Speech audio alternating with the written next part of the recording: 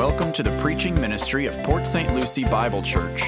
We are a Christian church whose goal is to faithfully preach Christ from Scripture so that we might better love and serve Him.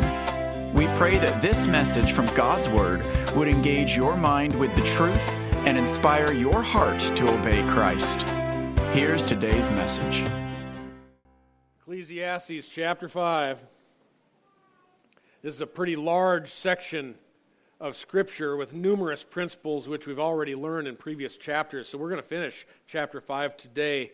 I'm not going to pick it apart. Instead, I'm just going to highlight some of the things we see here that are new.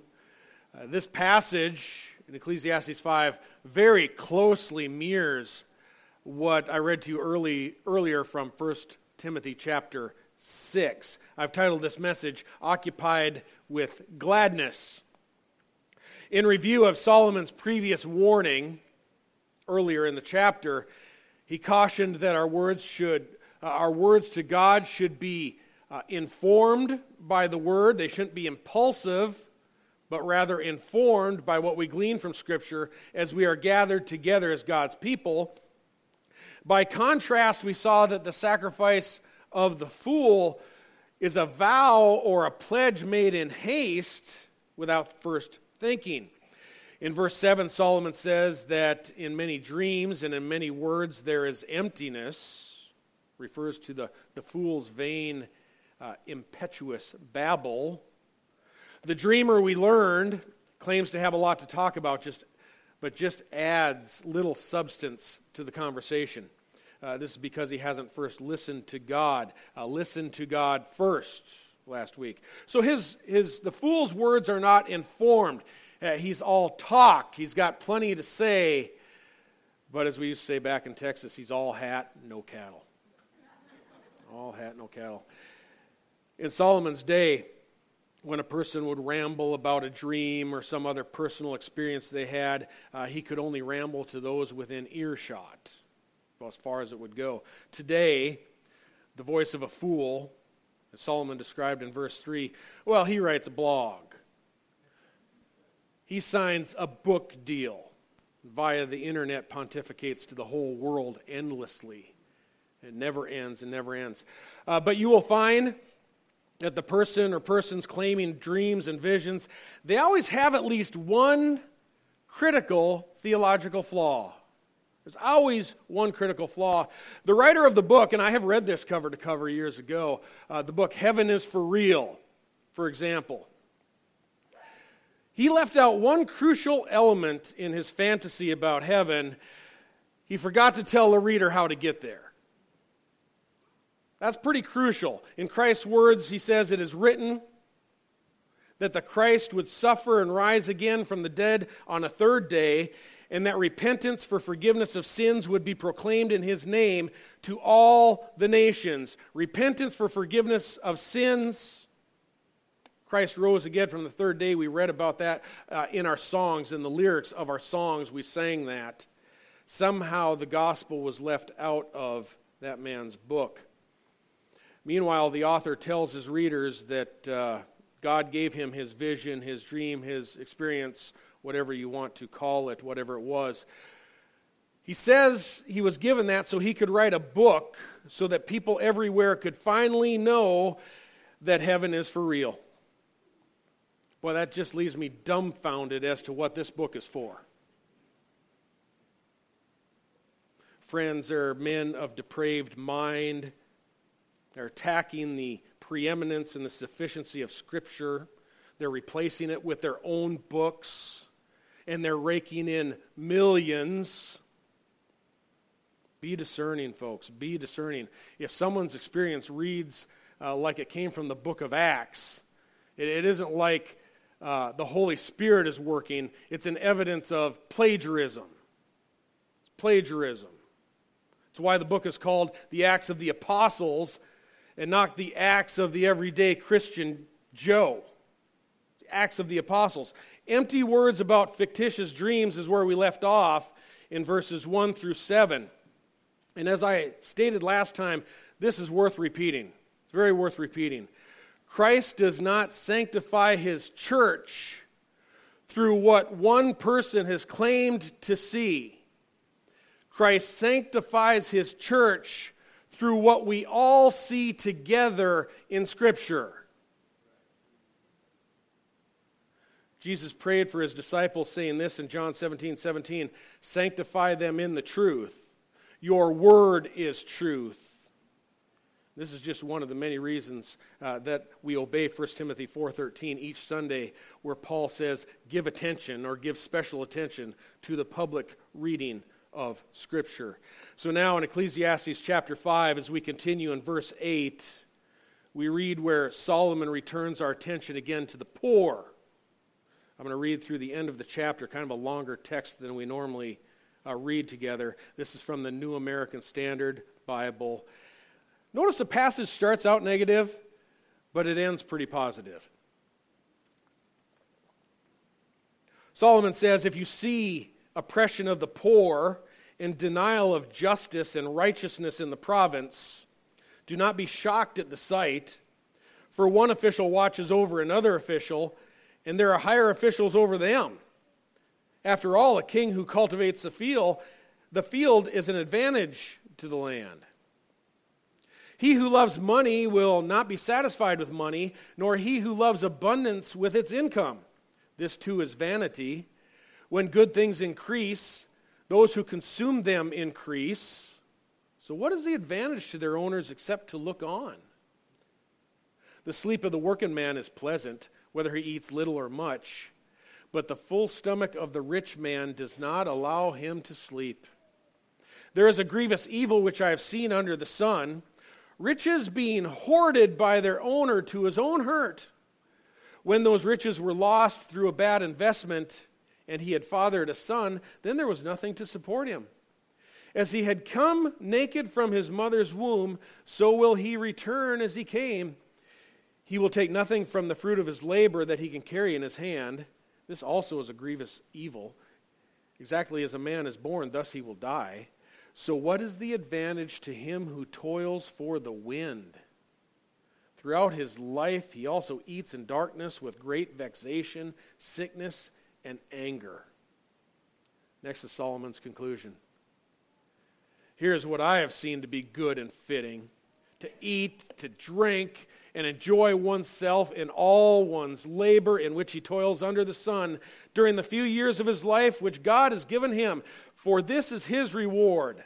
Furthermore, as for every man to whom God has given riches and wealth, he has also empowered him to eat from them and to receive his reward and rejoice in his labor.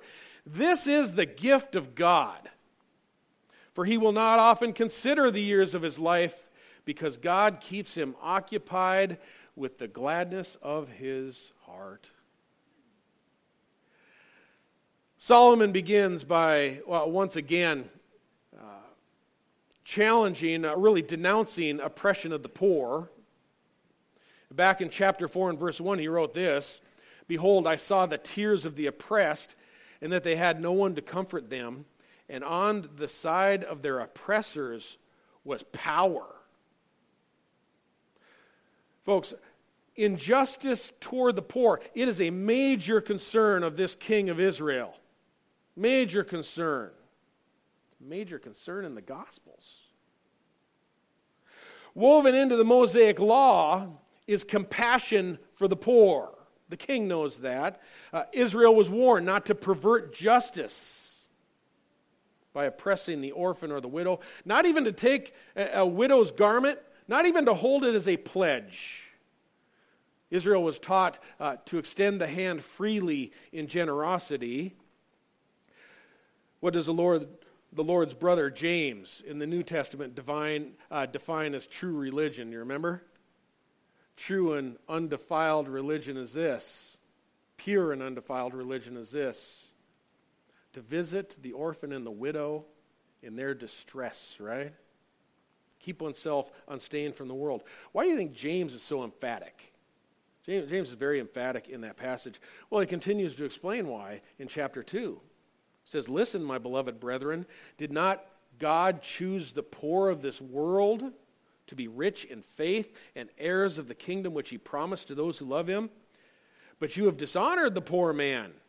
Is it not the rich who oppress you? That's in James chapter 2. The Greek word there for oppress means to wield power, to maintain control by wielding power. And the rich enjoy a dynasty. In fact, the Greek word there, you can almost see it in the Greek word. It's kata dynasteo. This dynasty is right there present in the word. It describes a dynasty of the rich. Causes oppression. One way that the rich are said to oppress the poor in James is how?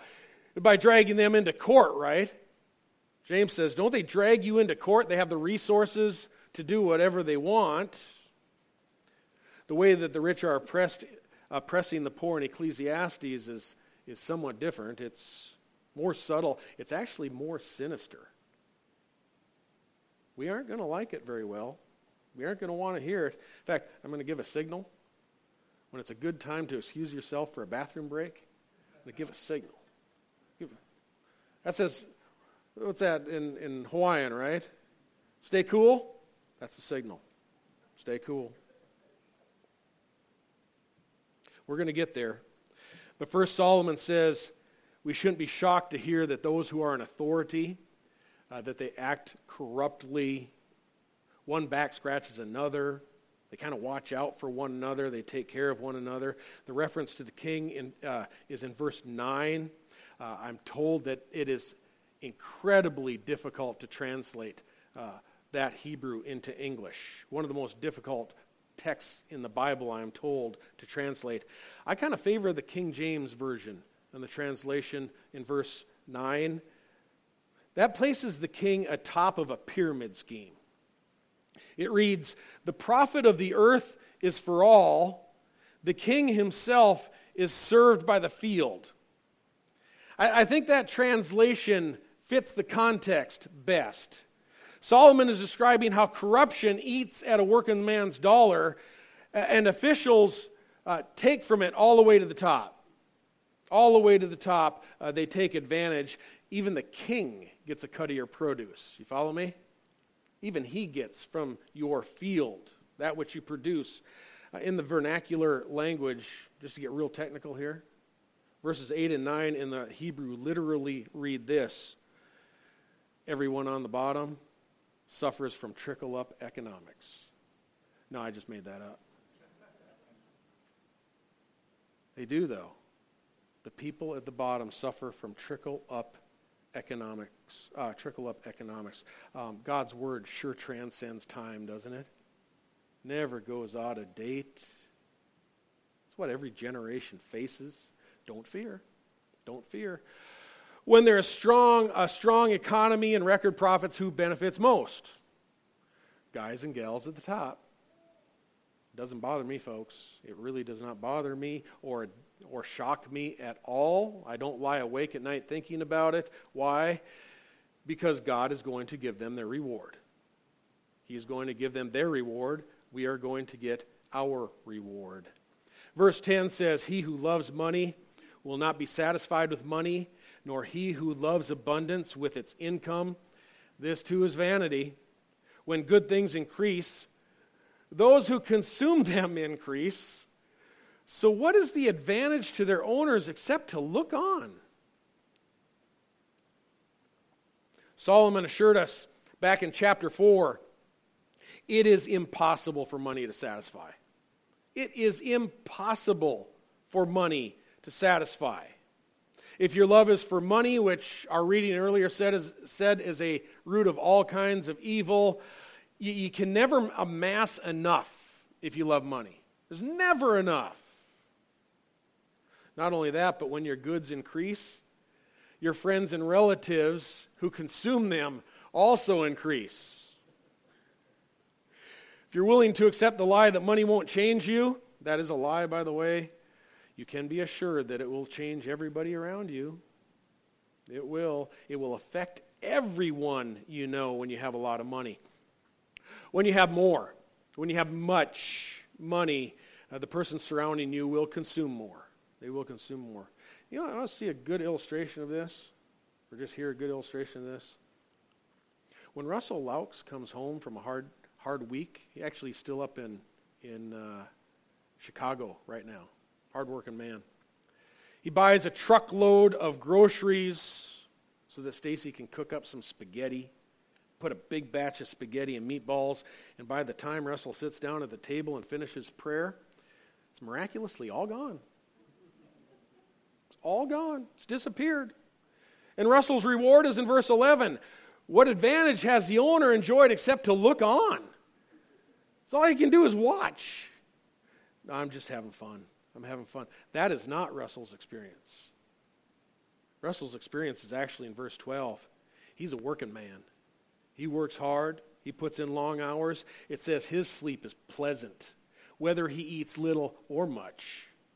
Doesn't bother him if at the end of dinner it's all gobbled up. That's fine with him. He just rises up early the next week and he does it all over again. He's a hard-working man. He sleeps well. He works hard and gladly shares what he has.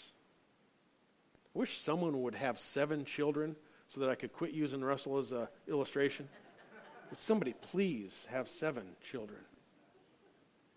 I pick on him a little bit. I like that man and his wife, Stacy.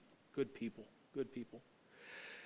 In verse 11, instead the rich man is the one who's distressed even while his barns overflow with excess. Barns are full and overflowing. The word stomach there in verse 12, it isn't present in the Hebrew, but it is meant to suggest that in contrast to the poorer man whose stomach is partially full, or maybe not full, the rich man enjoys much fullness. Very, very full. His stomach may never lack, but we find out his tummy always aches. His tummy always aches. He suffers from ulcers because the people who consume his goods, they come from everywhere. Everyone is consuming his stuff. They aren't even related to him. His taxes kill him. He can't sleep at night because he's trying to find another place to shelter his money because he has so much. I was watching a video this past week. Kind of funny. It came from a 401k type investment place. It just said you want to keep more of your money. Well, who doesn't want to keep more of your money? So I peeked into that for a little while, and it was really related to the changing tax situation and how the shelter for passing on to your relatives, whether that 11 million threshold is going to be cut back down to like half of that 5.5 or 6 million threshold. And I'm just like, wow, that's what they got to worry about. Lost interest in that video quickly. I'm like, really? That's what you're really worried about? Wow. Glad I don't have to worry about that. People consume his goods, taxes kill him, sleep is interrupted because he's concocting ways to try to make more, always wanting more, because he's never satisfied.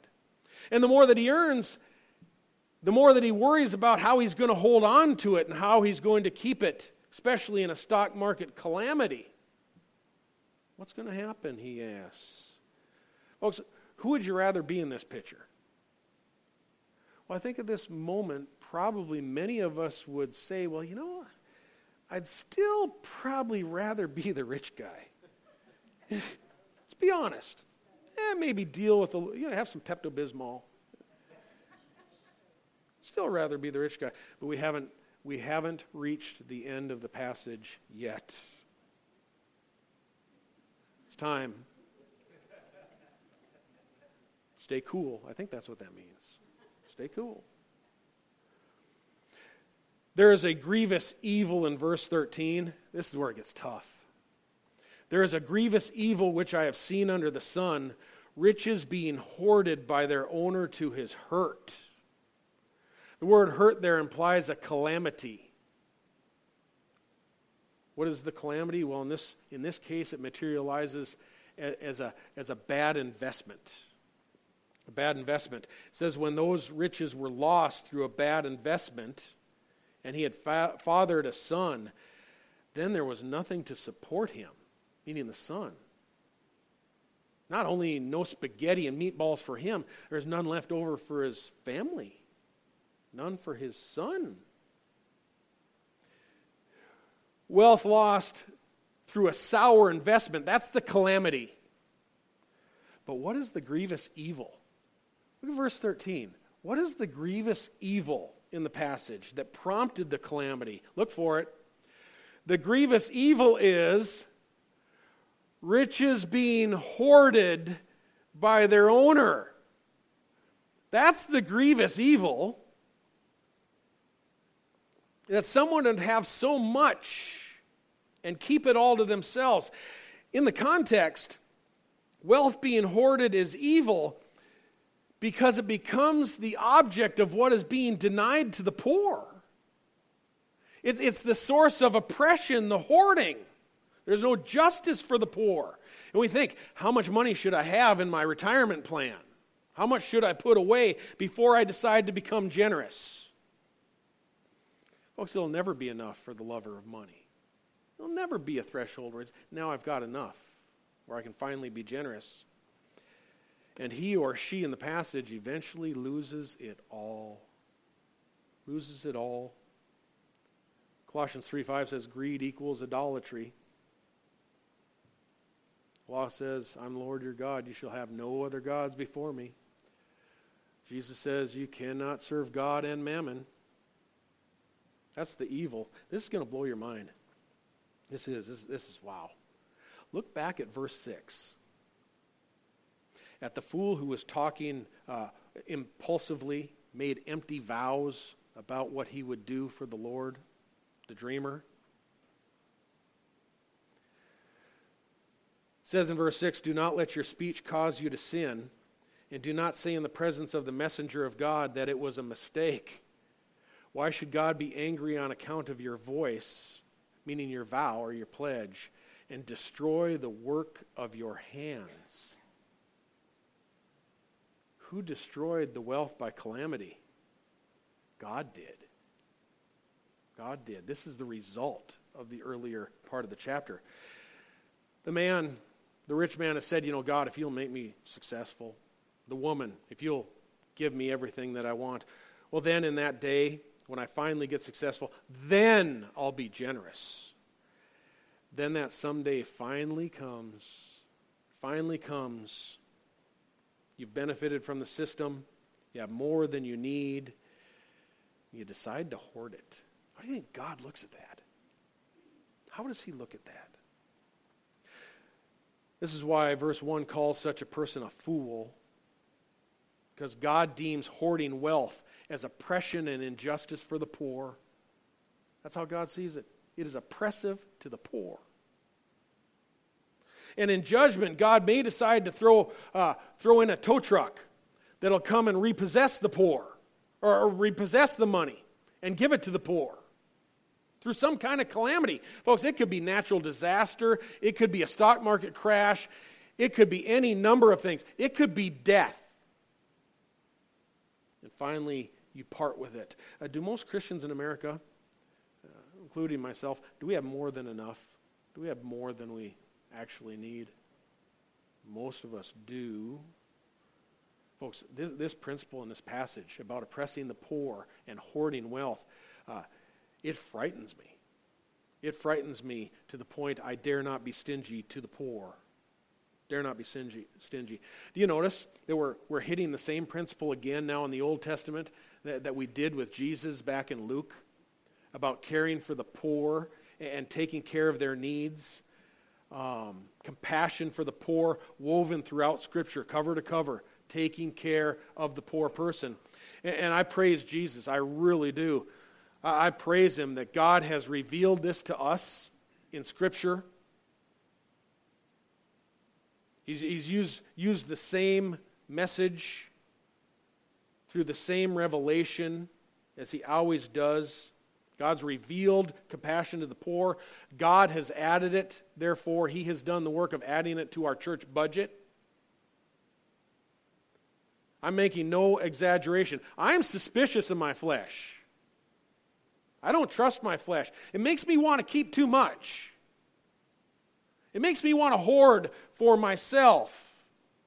In our ministry of sharing with impoverished Christians in poor nations, our ministry to the poor, Pastor Weiler calls it the CPR, Christian poverty relief. That's a divine priority repeatedly engraved on the pages of Scripture. You see it all over. Our budget with collecting for that, it keeps compassion for the poor right at the front and center of our attention. It is, as 1 Corinthians 16 describes, Paul calls it there, the ministry to the saints. The concern for the impoverished in Christ. And through our budget, it becomes a portion of what we collect on the first day of every week. That's what the context of 1 Corinthians chapter 16 is. You collect on the first day of every week. Why? For the poor first. First for the poor. Well, it's by God's grace that He revealed this to us. Again, using the same method, He reveals everything to us through the preaching of God's Word, where we all see it together. We all see it together. Scripture is God's supernatural revelation. He reveals to us all together. There's a song that you have all heard. It's a good sounding song.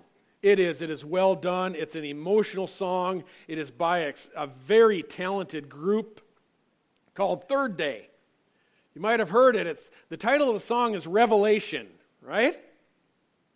Look it up when you leave it. It is really a masterful song poetically.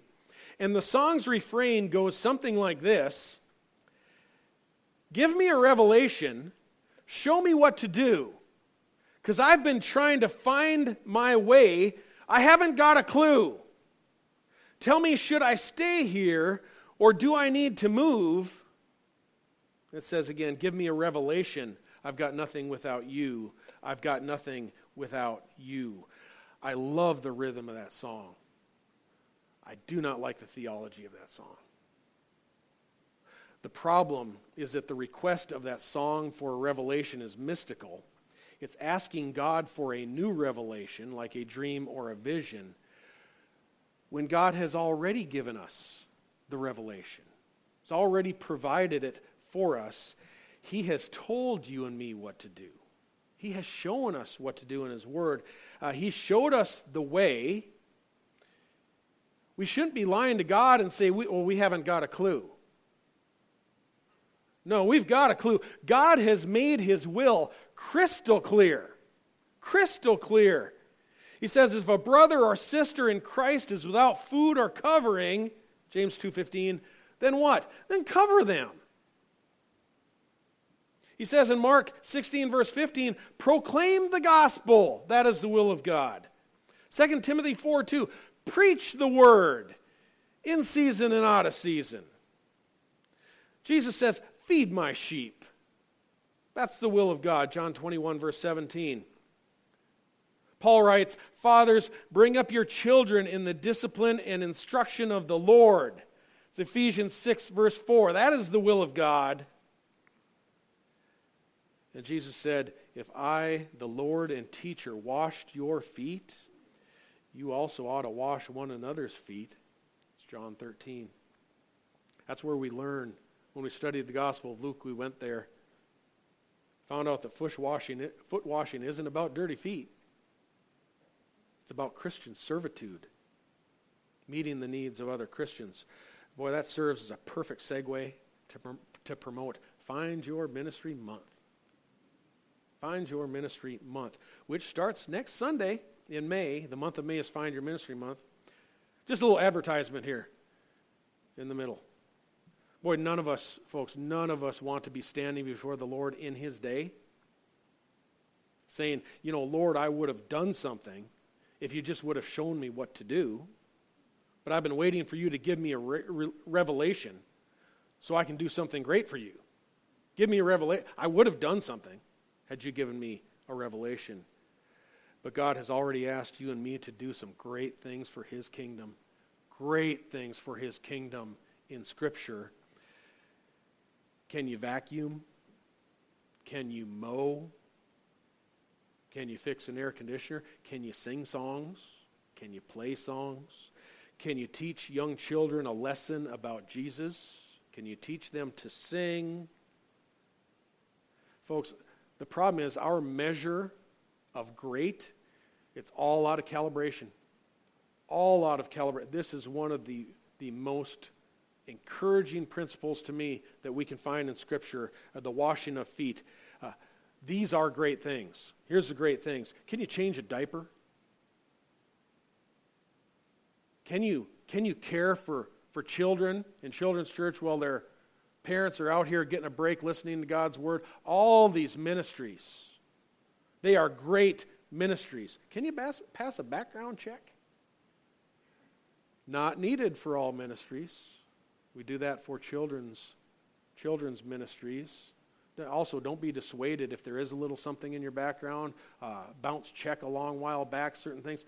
That doesn't necessarily disqualify you. But we will ask for children's ministries for a background check.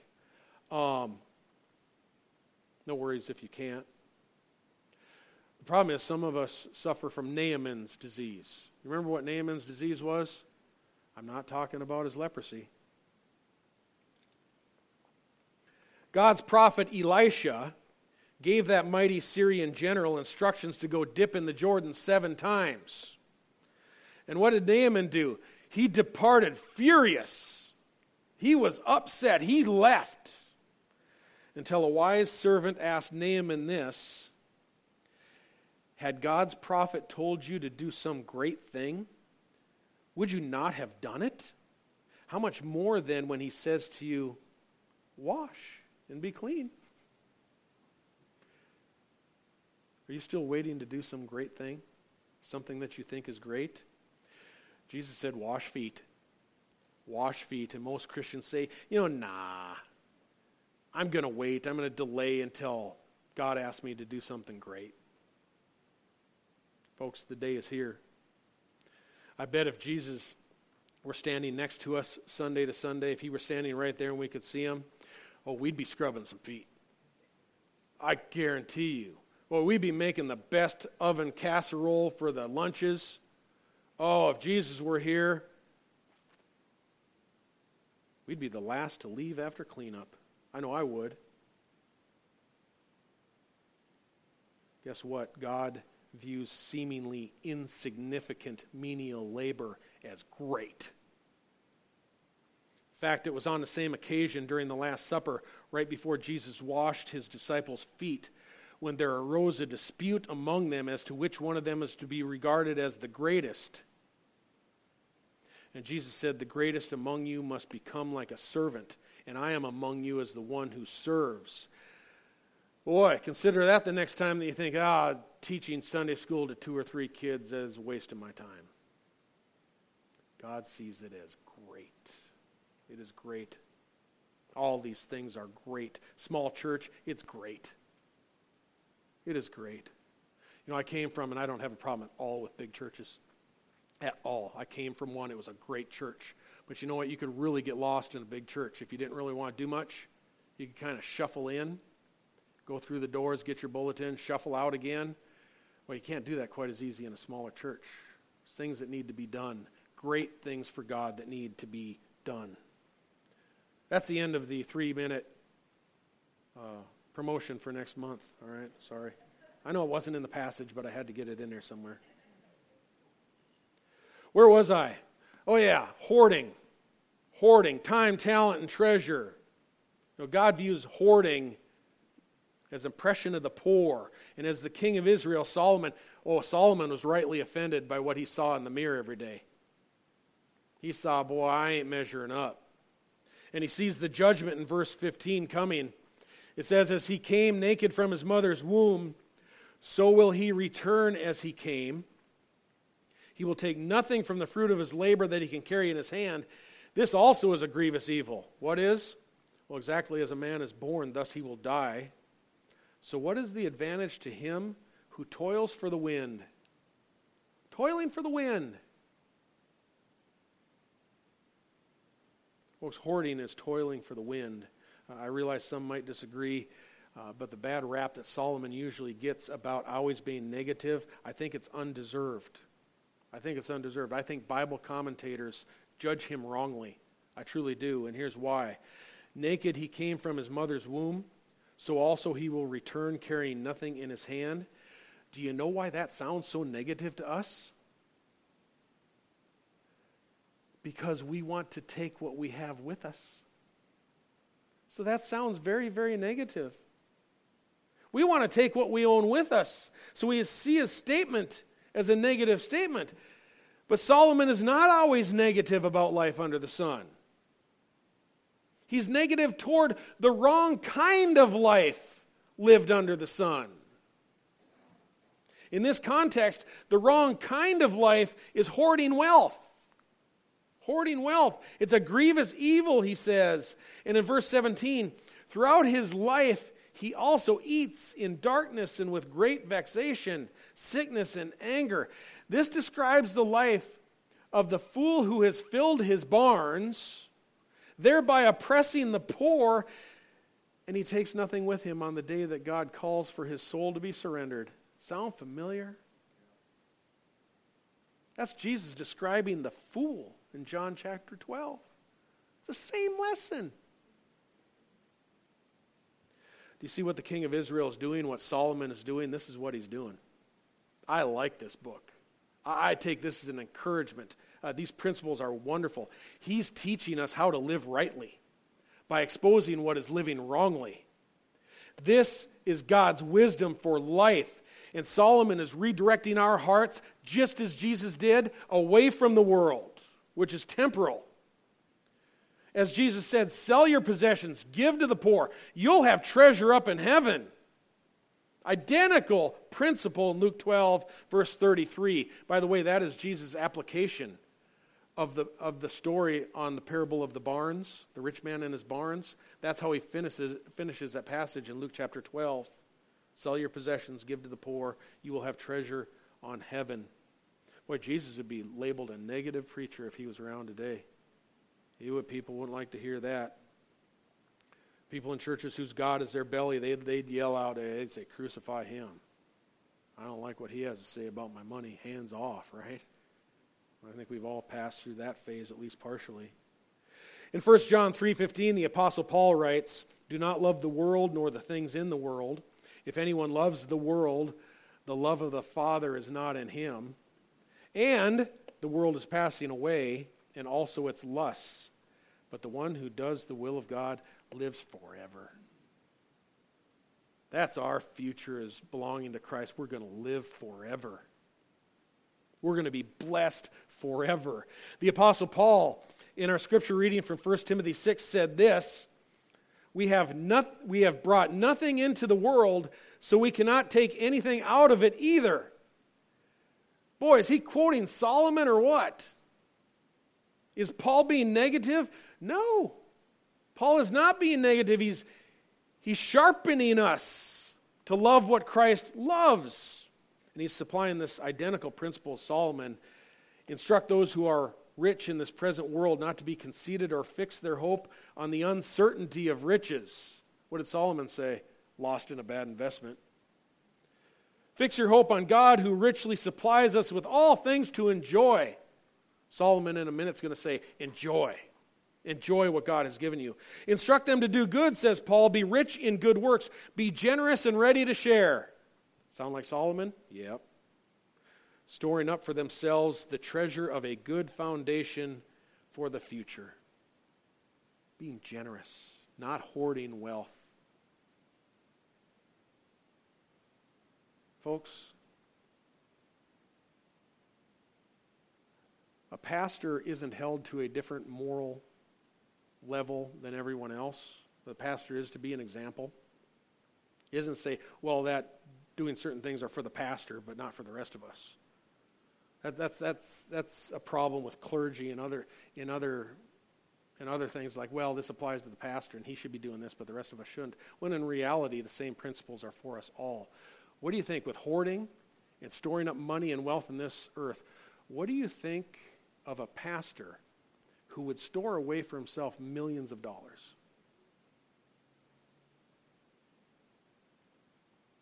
Something to think about. Jesus said, I came that you might have life and have it abundantly. And King Solomon wants you to experience the same and avoid the mistakes of this rich fool. Look at this conclusion then in verse 18. Here's what Solomon says. This is where it gets positive. Here's what I've seen to be good and fitting: to eat, to drink, and to enjoy oneself in all one's labor in which he toils under the sun during the few years of his life which God has given him. For this is his reward. It's his reward under the sun. His reward on earth. Furthermore, he says, as for every man to whom God has given riches and wealth, he has also empowered him to eat from them and to receive his reward and rejoice in his labor. This is the gift of God. Again, it's God's reward under the sun to enjoy what you have. And rather than hoarding, rather than sleepless nights with vexation and worry, this man, poor or rich, this man who's generous just loses track of the years that God gives him due to the enjoyment. He has so much enjoyment. He says, for he will not often consider the years of his life because God keeps him occupied with the gladness of his heart. Are you just happy with what you have? Some of us have a little, some of us have a lot, but are you enjoying what God has blessed you with? Solomon says, enjoy it. Enjoy it. Now, we've been mistaken if we think that Solomon expects all of us to view life as miserable. He doesn't. Rather, Solomon gives both rich and poor license to enjoy life under the sun.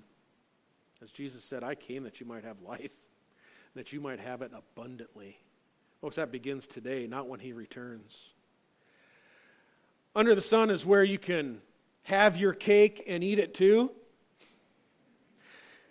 I was going to give that the title, or that was going to be the title of my message. Have your cake and eat it too. Then it sounded too much like a book that Joel Osteen might write.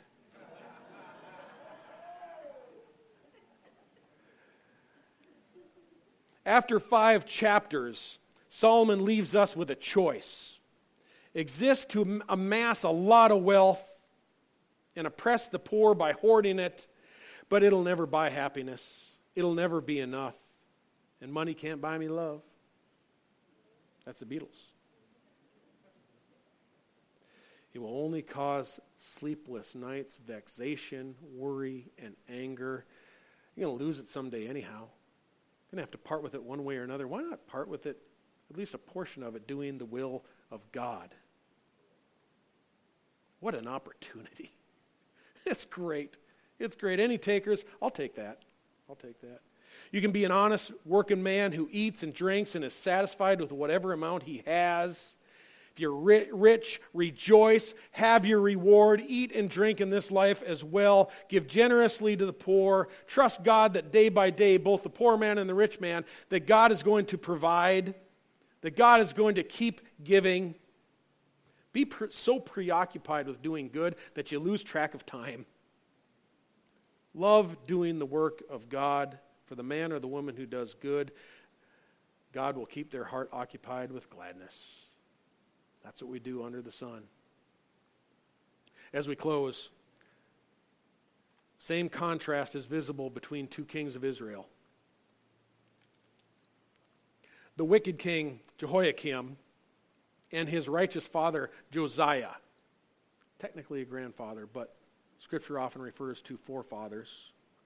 But Jehoiakim and his father Josiah. Jehoiakim oppressed the poor. He lived in opulence. He lived for this world. The prophet Jeremiah addresses him in Jeremiah 22 verse 13, saying to Jehoiakim, woe to him who builds his house without righteousness, who uses his neighbor's services without pay and does not give him his wages, who says, I will build myself a roomy house with spacious upper rooms, and cut out its windows, paneling it with cedar and painting it bright red. Then Jeremiah says, do you become a king because you're competing in cedar? Oh, don't say God doesn't have a sense of humor. Saying, you look like you're in a competition for the most cedar. Then the Lord said concerning his father Josiah, oh, this is good. This is good. Saying to Jehoiakim about his father, did not your father eat and drink and do justice and righteousness? Then it was well with him. He pled the cause of the afflicted and needy. Then it was well. Is that Is not that what it means to know me, declares the Lord? But he says to Jehoiakim, your eyes and your heart are intent only on your own dishonest gain and on shedding of innocent blood and on practicing oppression and extortion. It went well for Josiah. He had a lot and he shared a lot. He got to enjoy the fat of the land and to care for the poor. The Lord declares it. It went well with him. Then there was his grandson Jehoiakim. He hoarded it. He lived in opulence. He oppressed the poor. I'll let you read the rest of Jeremiah chapter 22. It didn't go so well for him. Whether you are wealthy or not so much, God allows you to enjoy the fruit of your labor. Enjoy it. Praise God. Live for Him. But you don't need to hoard money. And don't forget the poor who are in Christ. I'm going to close today. Didn't know how to quite wrap this up, so I was going to share a proverb. I'm going to ask everyone to stand as we read Proverbs 3 together. Solomon here kind of summarizes this whole principle that we've been talking about. Then we'll have a closing song. My son, do not forget my teaching, but let your heart keep my commandments. For length of days and years of life and peace they will add to you. Do not let kindness and truth leave you. Bind them around your neck. Write them on the tablet of your heart, so you will find favor and good repute in the sight of God and man. Trust in the Lord with all your heart, and do not lean on your own understanding. In all your ways acknowledge Him, and He will make your paths straight. Do not be wise in your own eyes, for the fear of the Lord and turn away from evil. It will be healing to your body and refreshment to your bones. Honor the Lord from your wealth and from the first of all your produce, so your barns will be filled with plenty, and your vats will overflow new wine. Praise Jesus.